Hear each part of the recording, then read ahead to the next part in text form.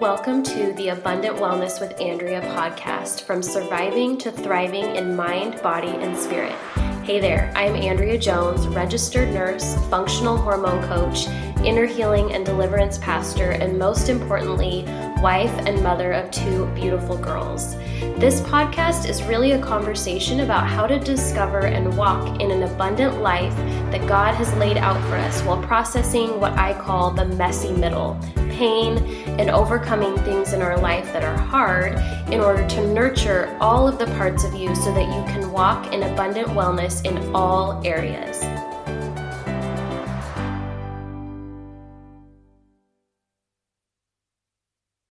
Hello and welcome back. So today we're going to be talking all about advocating for you or your child's health. And it's very difficult to learn how to be an advocate for yourself in a healthcare system that maybe isn't there yet, so to speak. So what do I mean by that? We have a healthcare system that is broken. If you have not yet experienced that, then good chances are good that you maybe haven't needed to branch outside of the conventional health system. But when you have a child who has a diagnosis that's maybe a little bit outside of the box or not well understood by conventional medicine, it's imperative that you learn how to advocate not only for yourself, but for your child in the healthcare setting. And so as a registered nurse with a background in pediatrics of almost 15 years, I want to share with you a little bit of how to do that, how to also take care of your heart as a parent who's advocating for a child, because it can be very draining and very emotional especially when doors are kind of shut in your face. So I'll tell you a little bit about our experience at learning how to advocate for ourselves. And so I would say that we got fairly lucky in our healthcare journey with our daughter who was diagnosed with PANDAS, mainly because most children who have PANS or PANDAS, and for those of you that maybe are just tuning in, PANDAS is pediatric autoimmune neuropsychiatric disorder associated with strep. So you can go back and listen to some of my previous episodes that dive into a little bit more about what that looks like. But for the sake of this episode, I'm just going to keep it at PANDAS. Most families that have a child who truly does have PANDAS, meaning a neurological disorder that was triggered by strep, typically they have to wait a good 2 to 3 years to find a provider that will actually give the diagnosis. And this is extremely saddening given that somewhere around 1 in every 200 children actually has PANDAS that's undiagnosed as some other neurological illness. So they may be diagnosed with oppositional defiance disorder or emotional dysregulation disorder, or insomnia or generalized anxiety disorder or OCD that was really triggered by a strep infection. So 1 in 200 children, it's estimated, have PANS or PANDAS. And with a rate that high, you would think that most pediatric providers would be seeing this, and diagnosing it on a regular basis. PANDAS has been well documented for almost 30 years by Dr. Sweeto. You can go look up her information. It's fantastic information. But still, very few practitioners, medical doctors, what have you, will actually make the diagnosis because conventional medicine, again, is not really trained in balancing or integrating neurology and immunology. So I want to share with you an experience I had with a provider that I actually used to work with at one of our local hospitals. And for some background information, when I was a brand new baby nurse, still working night shift, I actually worked in the eating disorder clinic, or the young adult wing of our hospital, where we would have inpatient pediatric patients that had some form of obsessive compulsive disorder and an eating disorder that was paired with that. And this provider, thankfully, has come a long way in her clinical practice and is one of the advocates for PANDAS in a clinical setting, in a hospital setting. But I decided to reach out to one of my other favorite doctors to work with, who her field is really more immunology and autoimmune diseases, and PANDAS is considered an autoimmune disease. So I reached out to her to see if she would be a point of contact in the hospital setting for children that end up being hospitalized with complications from PANDAS. And when I reached out to her, I just said, can you tell me a little bit about what you know about PANDAS? And if a child were to be brought in to the ER with, psychiatric symptoms, would immunology be looking at that? And I'm thinking in my head, well, it should be immunology because it's triggered by an infection, right? So we want to look at what the infection is that's causing this neurological issue or decline. And she said, no, they would be punted. She didn't use the word punted, but she said they would be sent to neurology. And I said, oh, that's interesting. Why, just out of curiosity, why would they be sent to neurology if it's an immune dysfunction? And she said, well, because it's impacting their neurology. And I said, okay, so if they get sent to neurology, just hypothetically speaking, I'm just trying to understand how this goes. And neurology decides, well, they're having neurological issues or psychiatric issues because of, immune dysregulation, they would get sent back to you, right? And she said, no, we would send them, basically to some other clinic out of state to treat them. And I'm like, so you're telling me that you wouldn't run labs to see if it was strep or Lyme disease or, Epstein-Barr virus or something like that? And she said, no.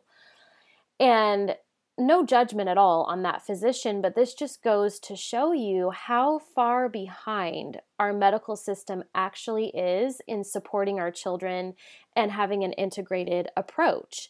And so this is the system that we're up against as parents. And, we're up against, the insurance companies, we're up against the medical providers that, God bless them, they're doing the best that they can, but just don't have protocols in place to really help families that are struggling and really help them dig into what could be going on with their child's health. So I feel, got very lucky in the sense that, Alexis, our oldest, got strep, cleared the infection with antibiotics, but I noticed about 2 weeks into that course, she was neurologically not the same. Her pupils were extremely dilated. They were responsive to light, but still very activated, dilated pupils. For those of you with kids that have PANDAS, you know exactly what I'm talking about. We noticed behavioral and mood changes, rage, meltdowns, etc.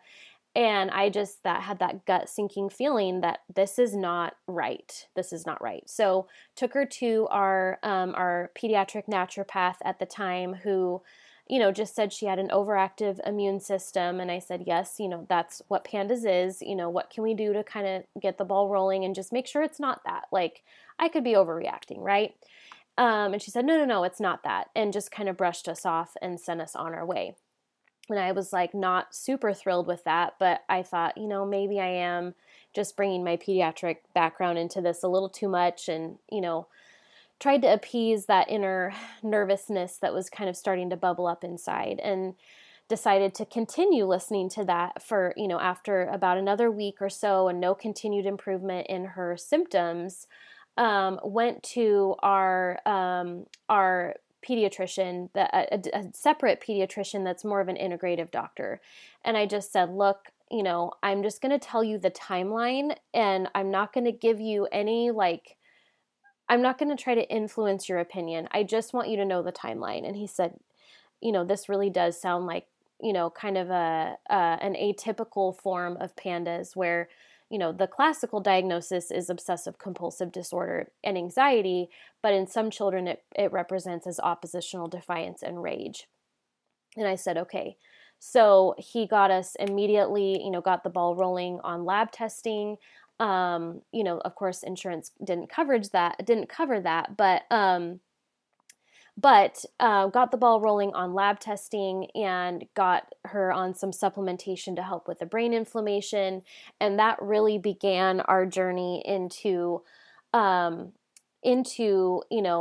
was a very long healing process. And as a parent, there's nothing worse than knowing that there's something wrong with your child and not being listened to or taken seriously by your provider. So the number one thing that I tell women, I tell parents who suspect that there's something going on with their child, but maybe don't know yet what it is. And maybe they have family or friends that are saying, oh, they'll just grow out of it, or, oh, it's just because of your parenting, or have you tried X, Y, and Z? And of course you've tried all of those things because you wouldn't be here if you hadn't. This is what I would say to you if you're in that position. Don't ignore your God-given instincts. God made you a mom for a reason, and we do have that, that more advanced intuition for a reason. And so with that, we have to begin to advocate for ourselves and say, no, my child deserves better than this. And I'm not going to accept being pushed to the side here. Another example of something that we experience that I know is very, very, very common of children who have neurological or behavioral issues is that we got a referral for a neuropsychiatric evaluation, which is basically looking at executive function. So where are their strengths? Where are their deficits? And of course, the outcome of that test would determine, if we're looking at autism, if we're looking at an anxiety disorder, some other subtype of executive dysfunction. And the referral got sent to, the local pediatric developmental specialists in the area. There's really only two, and they're each about 4 hours apart. And didn't hear back. So I call and I say, hey, we really need to get in for a neuropsych evaluation. And they said, oh, well, you have to have an evaluation first. And I said, oh, sure, no problem. Can we get in for that? And they said, no, because there's no reason to have an evaluation based on her symptoms. And I'm like, what are you, we wouldn't be here if that was the case. And so you have to have an evaluation to have an evaluation. And it was, 6 months of beating around the bush before we finally just said, you know what, this is not working for us. We're just going to find somebody privately. We'll pay however we have to pay and get her an unbiased evaluation. And so we ended up finding a pediatric psychologist that would do that's all she does all day long. She's got about 30 years of experience doing pediatric neuropsych evaluations, and ended up, we were on a 4-month wait list, but that was a whole lot better than 18 months because we knew, especially with pandas, that prolonged exposure to inflammation and antibodies attacking the brain was not an option. That was not an option for our child. And so got some of the best treatment and the best care that we have experienced throughout this entire process. And so what I would say, to parents listening to this episode, is that you don't have to take what's given to you. If what's given to you and what's offered to you doesn't feel adequate for your child, it doesn't feel supportive enough for your child, if it feels like you're, getting the scraps when you should be getting a full meal, you should be able to leave your doctor's office feeling like your concerns were addressed. The support that you need is either being developed or has been given to you, meaning they're actively working on a protocol or doing the research to create a protocol or get, some of that advanced care that you actually need. You should feel that way when you leave a clinical setting. If you're leaving that clinical setting feeling like the door's been slammed in your face, your concerns are not taken seriously, your child isn't getting the progress that you would expect to see, then it's time to find somebody who will do that for you. And it doesn't mean that you have to be aggressive or mean. I have never been pushy with any of my providers. I've simply just said, this is what we need to look into. Can you do that? And if they're not willing to do that, then I find somebody who will, because there are practitioners out there that really do and are invested in helping our children succeed. And that may mean piecing together different practitioners, until you can really get the ball rolling on their treatment. But I would just encourage you, if you're a parent, and you feel like you've been settling for less, you feel like you're not getting the treatment that you need, you feel like your child isn't seeing the progress that you would expect to see, or you're just not sure where to go from here, to know that there are providers out there and you don't have to settle for the scraps on the table. And if you need, practical strategies on how to do that for your situation, go ahead and follow me on Instagram at healthy whole at home. And you can send me a DM there. I would love to chat with you and just give you some specific pointers for your situation. The other thing that I want to add to this is that advocacy, and when you're constantly having to advocate for your child, it feels very exhausting. And that's because you are spending an inordinate amount of effort trying to get people to listen to you and take you seriously, for one. And so it's really important that as you're advocating, that you are taking care of yourself and that you have a place where you can just receive. And so that may be, a local prayer group, a women's ministry, receiving some inner healing, or, even just seeking help with your counselor to make sure that you're getting the support that you need for yourself as you're giving out in all of these different areas. And so that was something that I didn't do soon enough in my process. And I wish that I had afforded myself, I wish that I had given myself the time and the energy for that.